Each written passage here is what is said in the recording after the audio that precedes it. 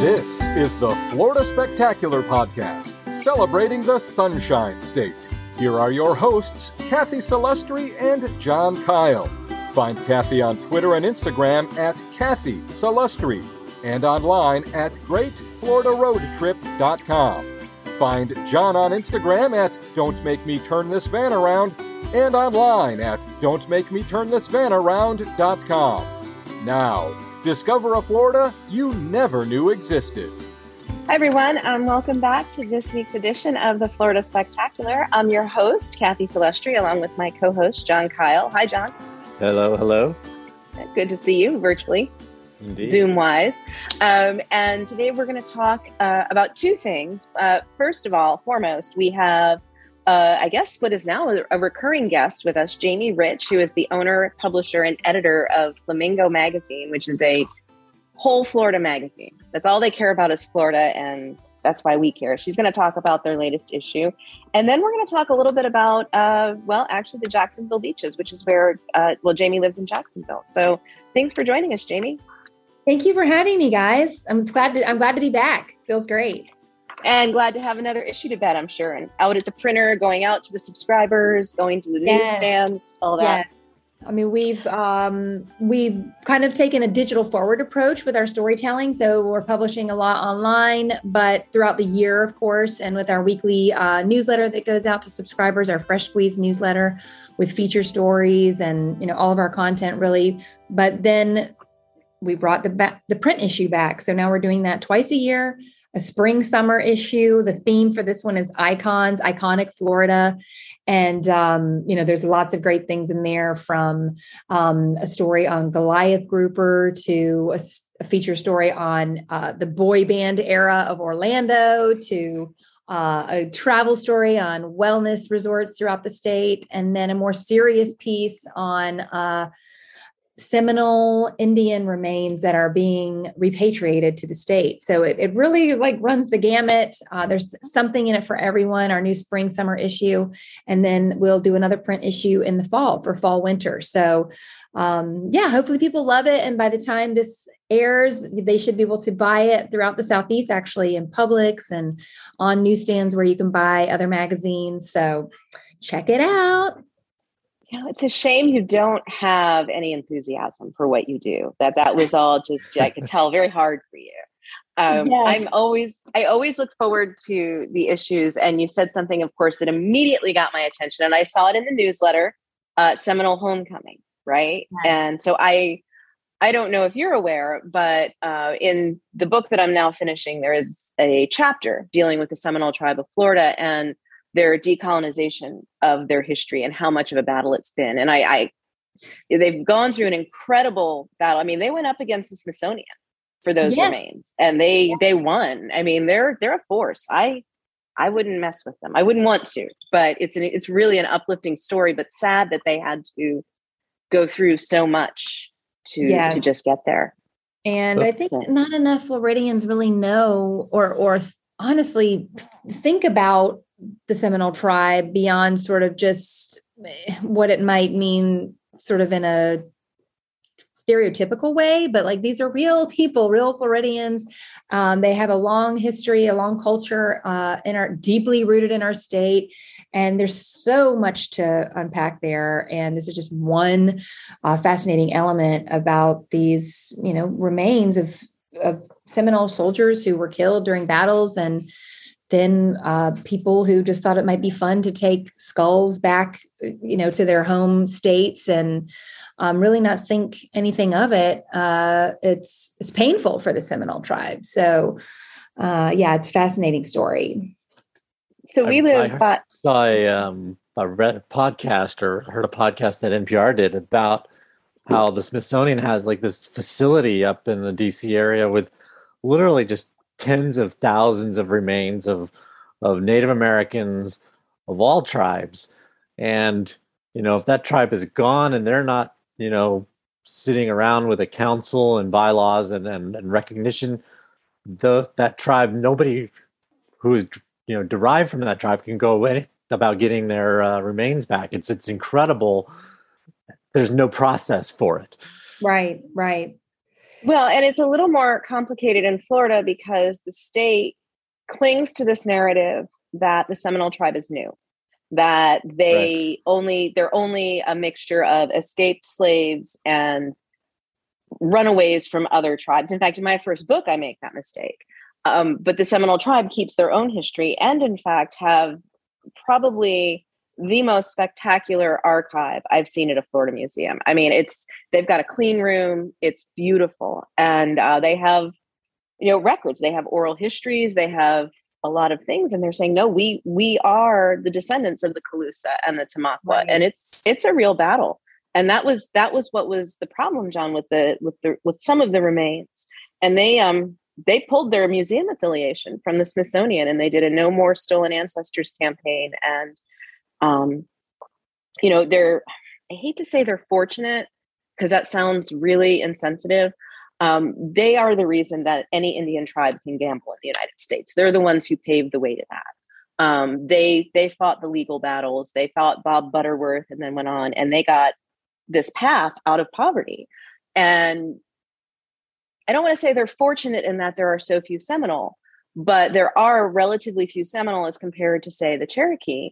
And so the money from that gambling enterprise really does fund things that it's not going to fund in larger tribes. I mean, in addition to, if you live on tribal land, you don't pay a utility bill, the tribe takes care of it.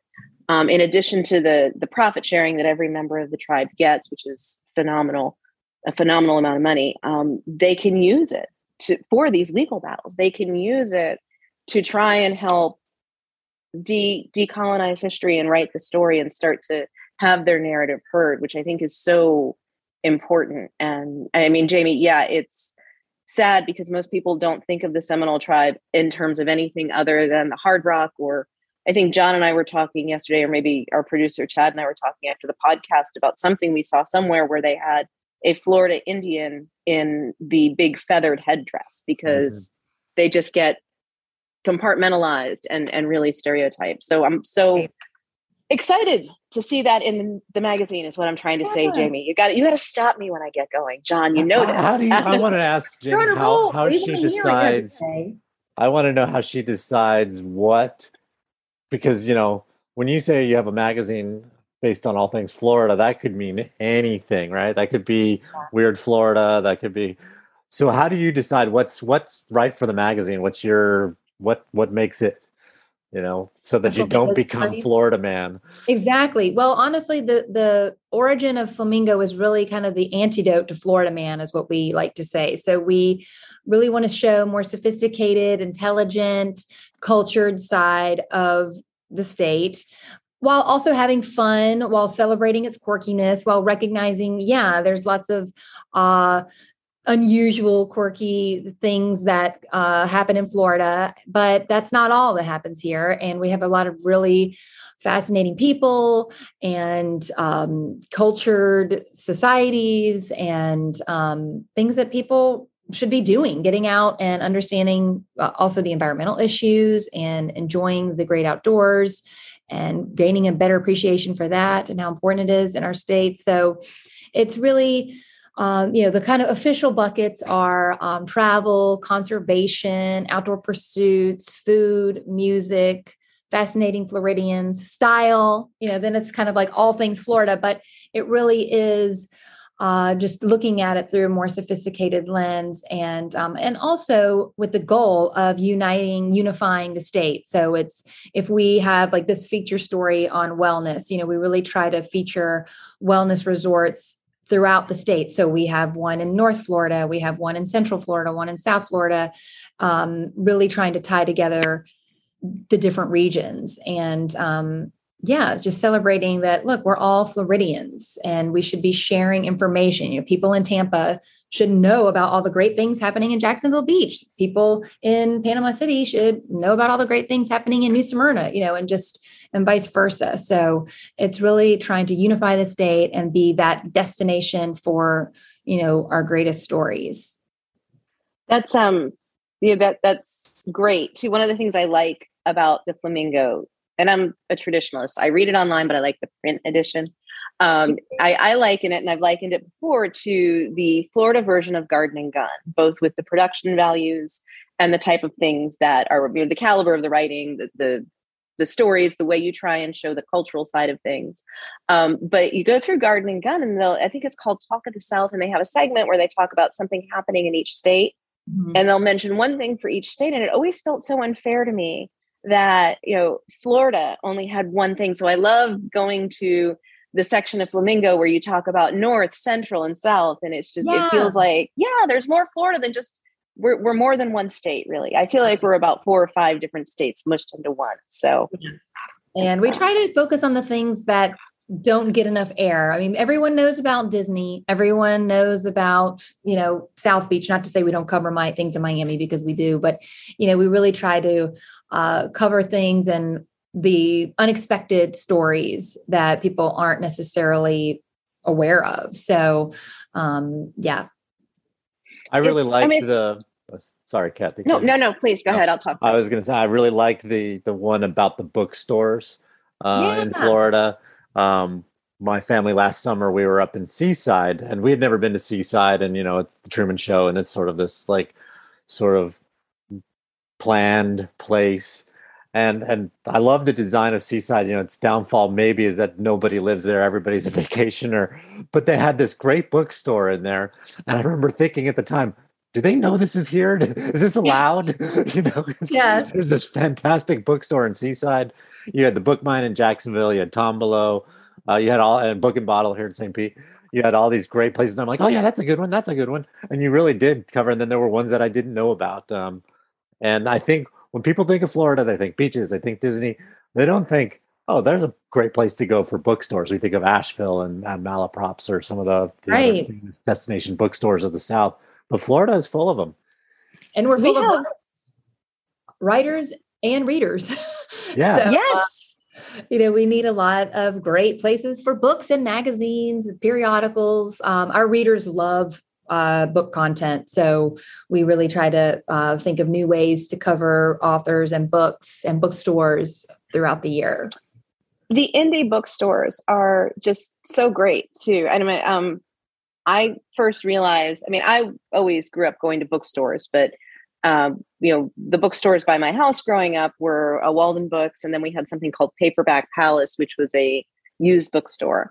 But the indie bookstores really they make a difference. And I didn't realize it until my book was published and I went to a booksellers conference, and all the authors were talking about how their careers were basically built by indie booksellers who really cared. I had an experience with Tombolo last week. A friend of mine, her daughter went on a sleepover, and long story short, without consulting him, they took his daughter on an ATV ride. The ATV flipped and dragged her 15 feet.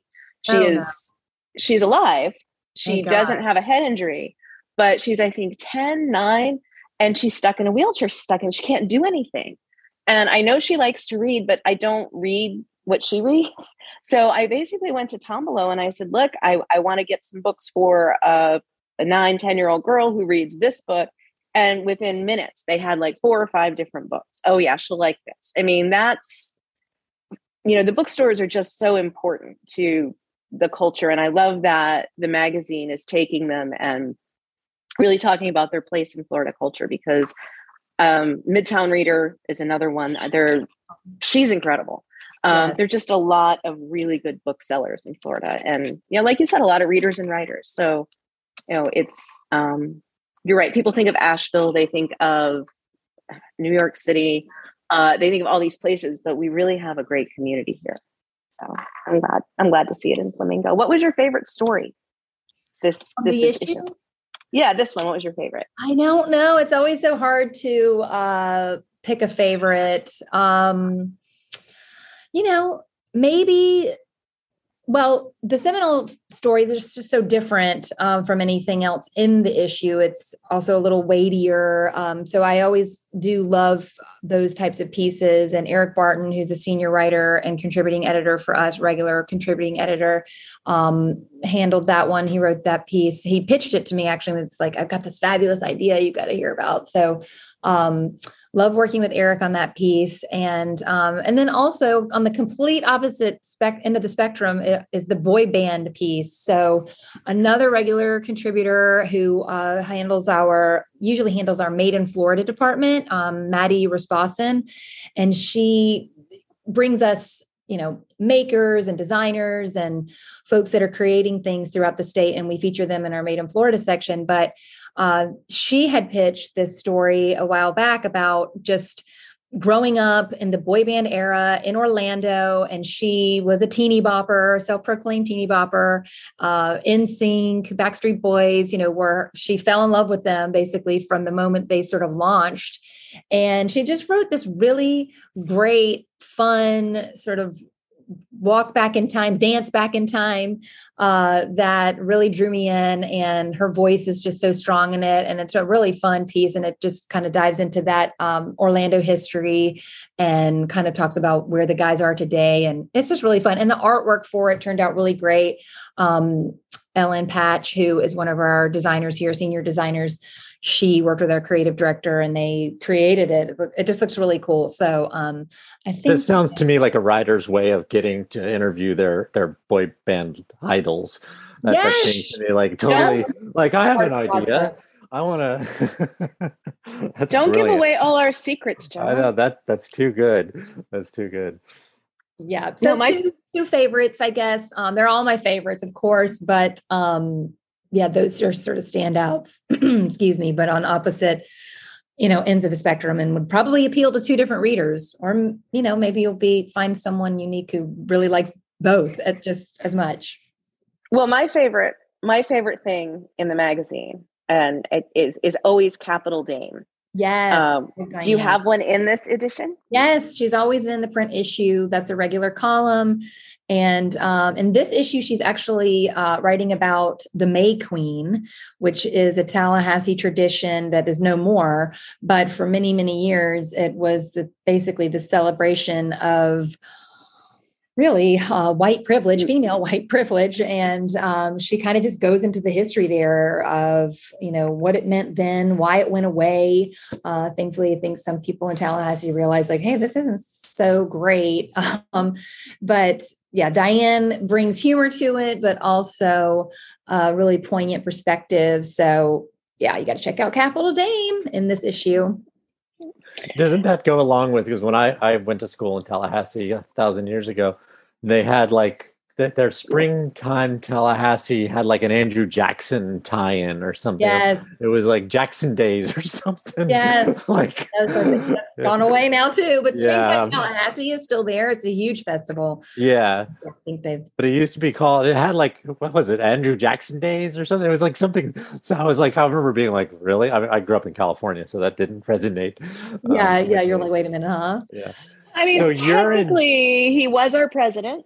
He was kind of a jerk, but yeah, well, the two aren't necessarily exclusive of each other. So, well, the May Day celebration, which was part of crowning the May Queen, took place in front of the Great May Oak, which was on Park Avenue there near the university, and that was historically where the May Queen and her court were crowned. But then I guess I can't remember when there was a storm and the May Oak fell, and so now there's just a May stump, which is still there. You can visit the May stump, and it's just. Does it have like a marker on it or anything to tell you that? Yeah, it does have a marker. Sure. So you can go visit the May stump and take a walk back in time. But yeah, her piece is really thoughtful, and definitely takes us back to an era that we're glad is no more. So you're in Jacksonville Beach area, right? Yes. And in my house, Beach, technically, but yeah. So in my house, my wife's from Jacksonville. She grew up in Ortega. Okay. And we have a debate in our house about the beaches because she loves the Atlantic side beaches because of the beaches are nice and big and wide. They have surf, all that good stuff. They're a little cooler in terms of the water temperature. I always argue that you don't have the sunset. So let's make sure, Kathy, because sometimes Kathy and I can start talking. And like yesterday, we were going to talk about something and we ended up talking about grocery stores for a half an hour. Let's talk about the Jax beaches. let's say they were Florida grocery stores. We didn't start talking about Utah grocery stores. We were on brand. It was okay. Give us 5 more minutes, we would have gotten to Utah grocery stores. If they had a Publix. So yes, Jacksonville beaches. Jamie, do you have obviously you live in Ponte Vedra. Do you have a favorite piece of beach? Well, our family probably has a favorite piece of beach because we live literally across the street from the beach in Ponte Vedra. We can walk to it in like 30 seconds. And we do. And I get out there, probably not as often as I should or would like to for beach walks and stuff. But both of our daughters surf a lot. And one of them is super competitive. And so even though we live right across the street from the ocean, she has to go up to the Jacksonville Beach Pier to surf because that's where the best break is, Mom. The break in front of our house is terrible. And, so the Jacksonville Beach Pier, we spend a lot of time there. I spend a lot of time watching her surf. There's surf contests there all the time, especially in the fall. Every weekend, it's pretty much we're at the pier or the poles. But the Jacksonville Beach area has just changed so much over the past 10 years. It's really come up. There's a lot of investment in the area, especially around the surfing community. So I think that's probably our patch of beach that we love the most. And down in Ponte Vedra, it's more like, okay, if you want to just disconnect, take a nice long beach stroll, that's what that place is for. And that's kind of how we use that beach. But Jack's Beach has got the energy. It's got the events. It's got all the surfers in the water, and it's got the pier, which is being rebuilt, which will be nice when it's open. So I have not spent a lot of time on Jacksonville Beach, but I am fascinated by, I've spent time at Atlantic Beach and Neptune Beach, and I'm fascinated by the history there because Jacksonville Beach reminds me of a very bustling beach. Like it's a beach that's busy and always a lot of activity. And New Year's Eve, that span of time, like for a couple of days, 2019 going into 2020, we stayed at One Ocean, which is, I think, on Atlantic and Neptune Beach are super close together. Yes. And I was fascinated because I had stayed at, what's the name of it? It's the most haunted hotel in Florida, supposedly. Casa Marina, yes. Allegedly haunted, definitely uncomfortable is how I remember it. Probably not the best thing. Is that their tagline? They have a great rooftop. They do. Bar. They do. And the food was wonderful and the scene, and I love the area. But that was my impression of Jacksonville Beach. And then you go just a little bit north and there's these two teeny tiny beaches. One hotel, maybe a motel too.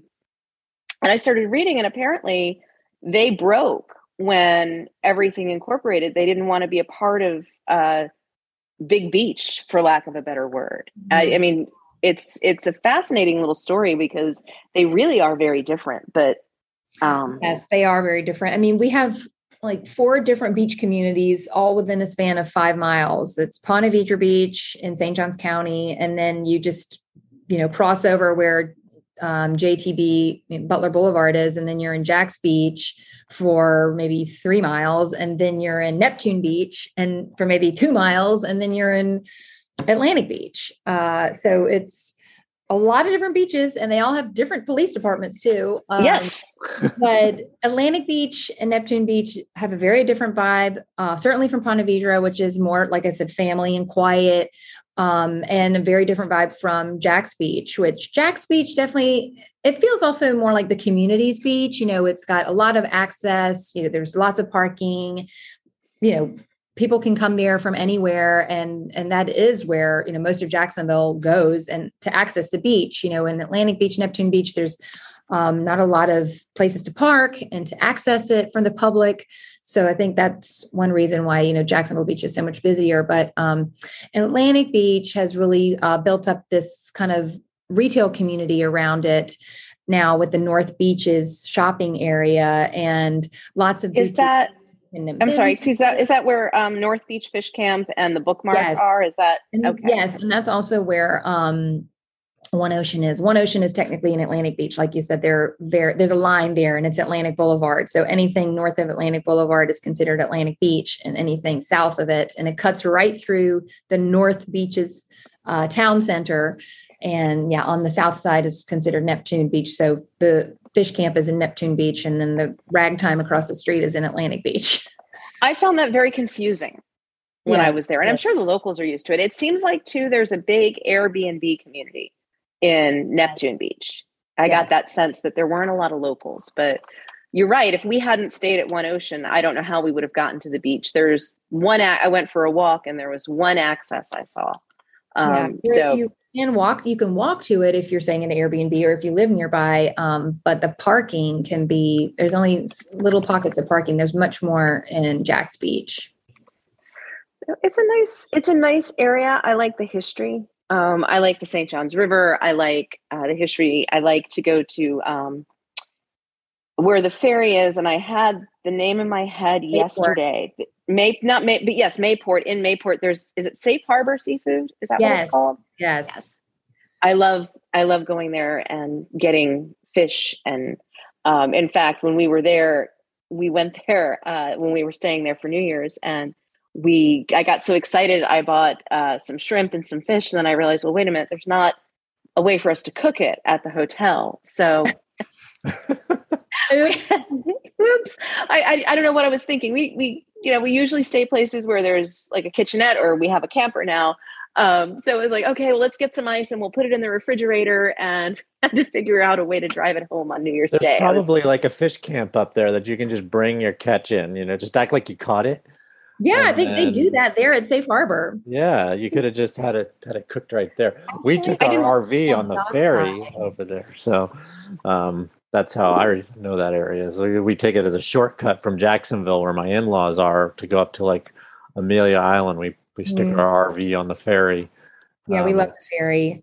It's just a fun little thing to do. I mean, you can get there on the interstate. I think it takes same amount of time, but it's just more fun to get on the ferry. Indeed. Because there's like a whole new road that runs. Well, new to me, that runs that connects through there. That wasn't there, I feel like, the last time I went through there. But yeah, well, my in-laws just moved here from North Carolina, and they wanted to take the ferry to Amelia Island recently. And so my father-in-law put in, I guess maybe he put in Amelia Island. I don't know what he did, but he put in the ferry. He didn't put in Mayport. So they literally drove. They didn't realize they had already driven to Amelia Island. They got on the ferry there. And they took the ferry back across Jacksonville. And then they got there, and they said to the ferry operator, like, we're trying to get to Amelia Island. And he's like, well, you just came from Amelia Island. And they're my God. What? Yeah, you got to get on the ferry in Mayport. And that's then awesome. to get to Amelia Island. I do think the ferry, though, and they don't make a big deal about this, but the name of the ferry is Jean Ribault. And I didn't know that. Yes, and he had claimed Florida for France. He built Fort Caroline. Well, Rene Laudonnière, who was with him on the expedition. But the thing I remember Ribault for was that he was trying to take St. Augustine from the Spanish, but his ships were destroyed in a severe storm. And I've always thought, well, that is just a very interesting choice to name the ferry after someone who famously shipwrecked. Yeah, I mean, it's nice. It's a nice little nod to history. Most people probably don't realize that. But the end result of this is he went to try and capture St. Augustine. He wasn't paying attention to the weather. His ships were destroyed in, I don't know if it was a hurricane or a tropical storm. So Pedro Menendez took his men and marched and destroyed Fort Caroline, and then they killed the French sailors. I mean, and so let's name the ferry after him. But it's a fun ride. So it sounds like an article in the making right here. Yes, it does. I don't want to contribute to the weird Florida canon anymore. I just think that there are we could have gone with a better name. I'm thinking, maybe not the one guy who is famous for not being able to navigate is who we want to name. So that was, by the way, the end of France in Florida. So okay, well, apparently Fernandina is the city of 8 flags, because they were underneath 8 different nationalities, national flags throughout history. So from Spanish to French to maybe Dutch. I don't want to guess and get all these wrong, but there's a lot of them. It was Spanish, French. I think they count. I've gone through this before. I believe they actually count Civil War, but I'm not sure. I know it was French, Spanish, English, And then a couple of, the Confederate flag is in there, but it's an interesting, I'll find the link and I'll put it in the show notes because I think Fernandina lists it somewhere. But it's, we just talked about Fernandina on the podcast a couple of weeks ago. And we Jamie, talked about how we pronounce Fernandina, Kathy. Yes. Fernandina. Am I saying it wrong again? You're still Right. saying it wrong. Yes. Yeah. So sorry. So, I'm with John. Florida historian here. I'm from the New South, not the Deep South. I'm sorry. I'm working on it. It's a work in progress. Carpet bagging Florida historian. We knew what you meant. You know what's so funny is my grandfather moved down from New York. He was an Italian immigrant, moved down to Florida from New York when he was in his late 70s. And he used to get so mad at people on vacation here from New York. He used to call them carpetbaggers. And I'm like, I don't think that's what you mean to say, use Grandpa. that, yeah. Like, you don't get to say that. That's I don't cultural even get to say appropriation. Yeah. Anyway, we will put the link to the 8 flags to Fernandina. Did I say it right that time? Yes. Closer, Fernandina. Fernandina. Fernandina. Yeah. You almost just swallow the A. It's like there's Fern and there's Dina. So let's ask Fernandina to come over. Right. That's a good one. Yeah. That's a good one. I'm going to call it Fred and close Dina beach. for the rest of my life now. Right. I mean, Amelia Island's just right up the road. So another beach community that definitely worth checking And America's Beach too. Yes. American Beach. American Beach. American I am Beach, just yes. batting 1,000. Wow. Yeah. I'm going to say. That's okay. start. That's Nothing why you can- can co-host, right? Yes. Keep I don't it know what I was fresh. saying wrong beforehand. I just thought that's another episode, Kathy, is mispronounced Florida places. So well, Definitely. we might need to make a part 2 and 3 of that one. So the biggest one was The Swamp by Michael Grunwald. I listened to it on. I took a trip up to South Carolina and listened to it on the way up there. And the person they got to narrate it pronounced it Kissimmee the whole way through the podcast. It was so, and it's not the author's fault, but when you're writing an environmental history of the Everglades, the Kissimmee River gets mentioned a lot. Oh, wow. Yeah, that's just stick in your mind for the whole book. Well, I tweeted about it because it bothered me, and Michael Grunwald just responded to it. He saw the tweet and he's like, I know it just drives him crazy because he knows it's wrong. Yes, but apparently that's a problem with Florida authors when they get their audiobooks. When you get an audiobook, is that the narrators don't necessarily know how to say any of our cities. Right. Well, I don't blame them necessarily, but you would think if they're getting paid to do that narration job, that they would check how to pronounce it. I don't think there's an author alive who would say, I'm sorry, I don't have time to make sure you're pronouncing the words I wrote properly. Right. But yeah. So, but this generated a whole tweet stream. Craig Pittman got involved because I guess something in his books was mispronounced, and it's Cynthia Barnett maybe even said something. I mean, it was a whole thing that mispronounced. That's a great podcast idea, John. We should do that. Mispronounced Florida cities. Right here in our headquarters, Ponte Vedra Beach. People constantly Ponte Verde. That's what we get, Ponte Verde Beach. So I just go with it. I'm like, yeah, that's where we are. Especially if it's some, I don't know, like you're on the phone with the airlines or something, and they want you to confirm your address. Ponte Verde. Yes, Ponte Verde. That's fine. That's us, Jess. Well, my favorite follow is the T, Ponte Vedra, and we have our own. I like the people who try and Florida-splain to us when they come down. I was talking to somebody who is not from here about Islamorada, and they tried to explain to me that everybody in Islamorada was pronouncing it wrong, that it was really Islamorada. I'm like, well, you can say that if you want, but that's not how they say it. So they're wrong. Like, well, okay. That's right.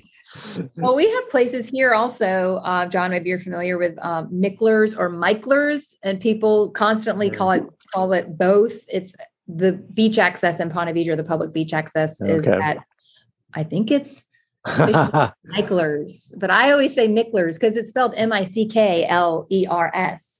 So, but I think it's pronounced Micklers. And we actually wrote a story about someone from the family who has the same last name in one of our pieces from years ago, Ernie Michler, who was a cookbook author, and he wrote White Trash Cooking. And it became a New York Times best-selling cookbook with just all of these obscure recipes from Jacksonville, from the South, using things like Spam and orange cola, things like that. But just the book, the way it's written, it's fascinating at the cookbook. But Ernie Michler is, from this area, and it's his family name that it's named after. So, but constantly people hear. What does he call it? Does he call it Michler Beach? He's no longer with us, so I don't know. I think it's Michler, but someone's going to probably respond to this. Yes, say you're wrong. It's Michler's. I would love that. It's a we had John, do you remember the bookstore that used to be in the Old Northeast section of St. Petersburg? It was a Florida bookstore, and it was called Michler Smith. No. I don't. Really, it was very insider baseball. It was right where Northeast Tavern is. Yeah, and when I got here, that was like a different restaurant. Yeah, I'll ask. The guy lives in Gulfport. If I see him, I will ask him what the pronunciation is, because I don't think it was his last name. I think it was maybe an homage to whoever this Michler person was. Jamie. Yeah. Show notes are getting longer and longer, Kathy. I know this is going to be as well. We've been going at it for a while. Well, on the note of that Gulf Coast versus Atlantic beach, I'm an Atlantic Coast girl, but my husband grew up in Alabama on the Mobile Bay and on the Gulf Coast, going to the Gulf Coast beaches. And he, of course, swears that the Gulf Coast is always better, more beautiful water, bluer, the beaches are whiter, just, what could be better than the Gulf Coast beach? So we had the same argument in our household. Some of those beaches up there are pretty hard to argue with, I'll be honest. They're the first time I spent any length of time in the Panhandle on the beaches, it's on Grayton Beach. It was either Grayton Beach or St. George Island State Park. And I turned to Barry and I said, well, can we move here? And he just looked at me and goes, it's going to be way too cold for you.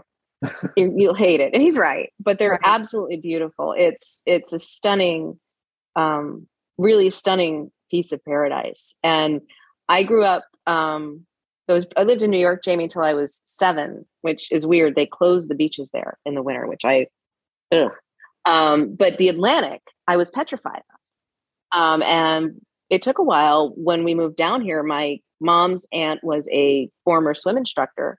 And she took a while to get me into the beach. I actually learned to swim at the beach, and she had to convince me that the waves weren't going to knock me over. And if you think about it, for a little kid, that's a big deal on the Atlantic. Yeah. And the Gulf Coast is so relatively calm. Oh, for sure. Well, though up on the Panhandle, you can get some big surf up there. It can happen. Some storms. The storms definitely have to come through, but yeah, I think definitely the Atlantic seems a little more foreboding, especially because it's darker. You can't see what's down there. It gets deep a lot faster. A lot of sharks. People are always getting bitten by sharks in Jack's Beach. And for some reason, my daughter thinks there's more sharks out in front of our house than there are in Jack's Beach. Another reason why she insists on surfing at the pier. But there's people getting bitten by sharks. Just little nibbles, though. Nobody's getting losing any. Well, love taps. Yeah. Killed. Sharks. Sharks are so misunderstood. We're in their home. We're going into their home. So I always tell people, if I have to die at sea, if I had to choose, if I were a fish and I had to die because I was food, I would much rather have a shark take me than a dolphin. Because a shark is very direct about it when it's feeding. I'm going to take you. I'm going to eat you. I'm going to kill you. It's done. Dolphin, and I've spent a lot of time on boats, they play with their food. I mean, I've watched them take 15 minutes to kill a fish. That's torture. Yeah. I mean, and when sharks bite surfers, it's an accident. They never mean it. Yeah. They get dolphins. It's a vendetta. I get it, Kathy. And dolphins are awful. They really are. And sharks, I've swam with sharks accidentally, and they didn't care about me. They're always there. They're completely always there. Jaws did such a disservice to like the sweet little bonnet heads and the nurse sharks and the lemon sharks. I mean, it's like having Charlie Manson speak for humanity. It's right. There's a lot of good sharks out there. And they're fun. I mean, they're fun to watch. They're amazing animals. And remember in high school marine biology, we dissected a shark, and we only had one shark, I guess, because our school was on a budget. And the class, we were all standing around as they cut open this shark, and it was gravid. It was I don't know if gravid is the right word. It had juvenile shark. It was pregnant. And I just remember feeling so horrible for these sharks. They had to be baby sharks, not even born yet. They had to be 5 or 6 inches long. And I don't know, had a hard time feeling bad for sharks. After you see a little one, you can't, or have feeling bad about sharks. Yeah. But yeah, I understand that it's more foreboding in the Atlantic, especially surfers. Do you ever worry about your daughter with? I'm just curious. I'm not saying you should, but do you think about that? No, I don't. Just I will now. More, but I don't worry about the shark thing because honestly, like, I mean, it just is going to come with the territory. It does happen rarely. It's not like it's happening every time she goes out. It's not like people are getting bitten by sharks. It's just you happen to see it on the news probably once or twice a season that somebody did get bitten. But I don't worry about it. It's her passion. She loves it. We have so many friends who are in the water every day with her, and no one's gotten a love tap yet. So I just worry more about just the unexpected sort of wave coming along and her getting crashed into the pier or just drowning. Basically, it more concerns me than shark bites. So and dolphins, the vicious dolphins, yeah, they're not high on my bloodthirsty dolphins.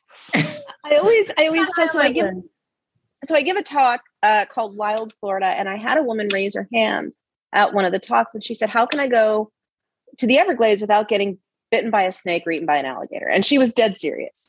And I realized we've done this huge disservice with these news clips where they show the alligator on the golf course or the one shark attack. You can have 1,000 people surfing on any given day. And once a year, somebody, maybe loses a foot, which I don't mean to sound insensitive. And that becomes the predominant story. And I always tell new Floridians, look, you do not need to be scared of sharks and alligators. You need to watch out for feral hogs.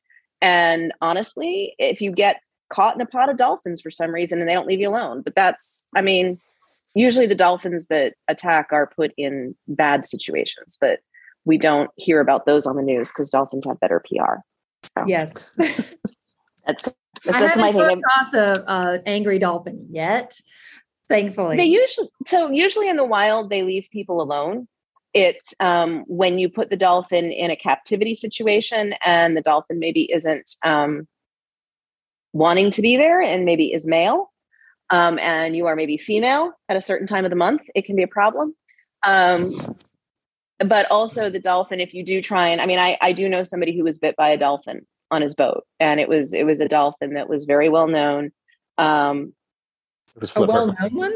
No, it was very well known in the Venice area. He was called Beggar, and people had trained him somehow to think that hot dogs and Doritos were better than sushi. And so everybody got a kick out of trying to feed Beggar. Well, Beggar didn't like it when you didn't want to feed him. So, if you lean over the boat to see him and he thinks you have a hot dog in your hand, he's going after the hot dog. And if you don't have a hot dog, it could get a little bloody. So, I admittedly am in the minority with dolphins. I have seen the video of the gang rape and the things that they do to female dolphins. Oh, man. Yeah, they're the only species other than humans that are known to kill other in their genus or like other dolphin, Atlantic bottlenose dolphin. I don't have the right terminology. Are the only mammals other than humans that will kill a dolphin that doesn't look like them. Like they will attack spinner dolphins, and biologists can't find any motivation for that other than they don't like how they look. Wow. So I have made everybody feel great about Florida. Can we end on a positive? Read all about it in the next issue of Deadly Dolphin magazine. Right. Are you launching that one soon, Kathy? Is that your next? No. The press has been reticent to go with deadly dolphins. But no, I dolphins are everywhere. It's not a unique Florida phenomenon. So I wouldn't. I mean, they're not everywhere. They're not in Utah, but I mean, you find them all better PR people. They do have good PR people. Yes. But anyway, it's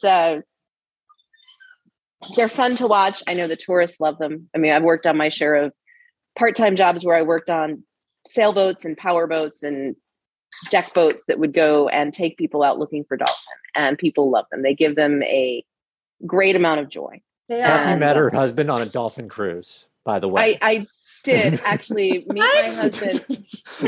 Little known fact.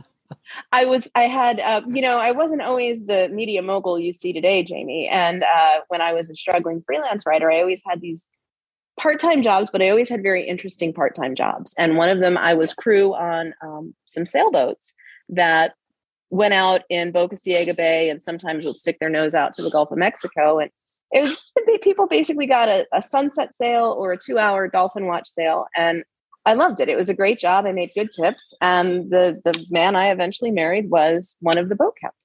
So yes, very nice. Which is where I come by my opinions of dolphins. And yeah. So, but it was a fun job. I loved being out on the water. I miss it. I wish in some ways, I should never wish this on myself, but I sometimes wish I was a little more free to do that again. You know, I find that I spend a lot of time in front of a computer. So not enough time on the water anymore. Same with me. Florida's just they're so great. I mean, you can take a kayak out to a spring, you can go take the boat out in the salt water, you can go fishing. I mean, it's too tempting to feel like you're always missing something. Yeah, my husband and I finally got away after the issue went to print. We went away for a few days for the first time in a really long time. We went down to the Keys, and then we ended the trip with a day fishing in the Everglades. We were fishing for tarpon and snook, and went out with this captain down there, and his name's Ryan Booth, actually, great guy, just full of knowledge. And it was an awesome day. Just kind of, we traversed more than 50 miles through the Everglades on this little Hell's Bay skiff. And wow. I just saw so much of the terrain, and it's all so different than you expect or you have in your mind. I mean, it's been a long time since I've been in the Everglades. So, lots of rivers and open bays, and obviously we know it's expansive, but just the ground you can cover and seeing these animals in their natural environment, it just, kind of really brings things home for you. Sometimes it's great to just get out there and connect with nature and get out in the environment when you can. So it was really refreshing for me, especially, to do that and get out on the water. Well, Jamie, maybe the next time we have you on the podcast, we can launch some flamingo expeditions where we take people into the wilderness of Florida on these guided trips. Awesome.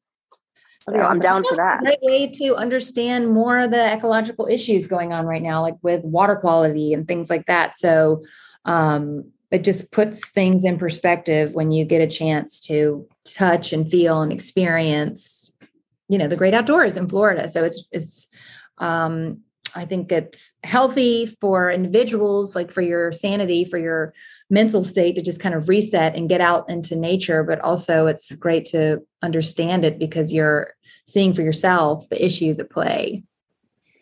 It's, that's hopefully what this and every edition of the Flamingo and some really good Florida books will do, is inspire people to find out more about the state and go out and explore, not just ecologically, but environment, culturally and all that. So on that note, I think we're about out of time, unless you want to talk about dolphins some more and why they're evil, but I feel like maybe this is time.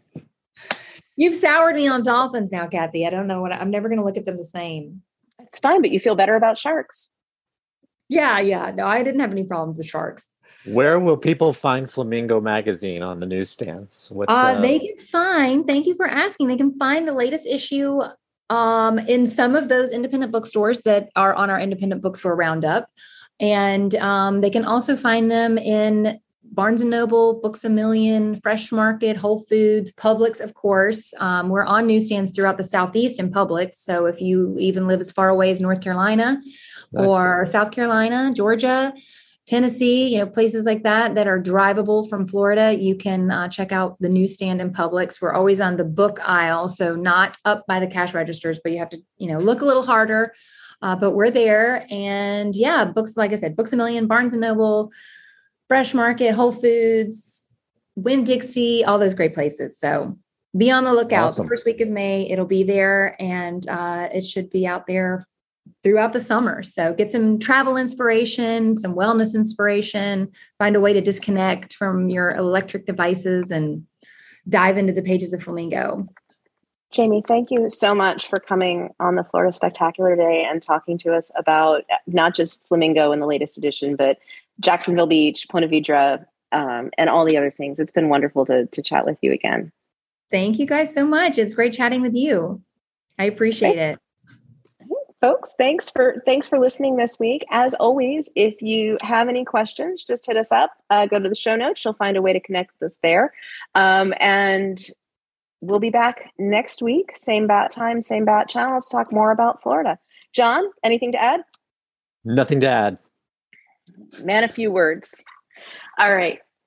You've been listening to the Florida Spectacular with Kathy Celestri and John Kyle. Our guest this week was Jamie Rich, the publisher, editor, founder of Flamingo Magazine. And we'll catch you next time.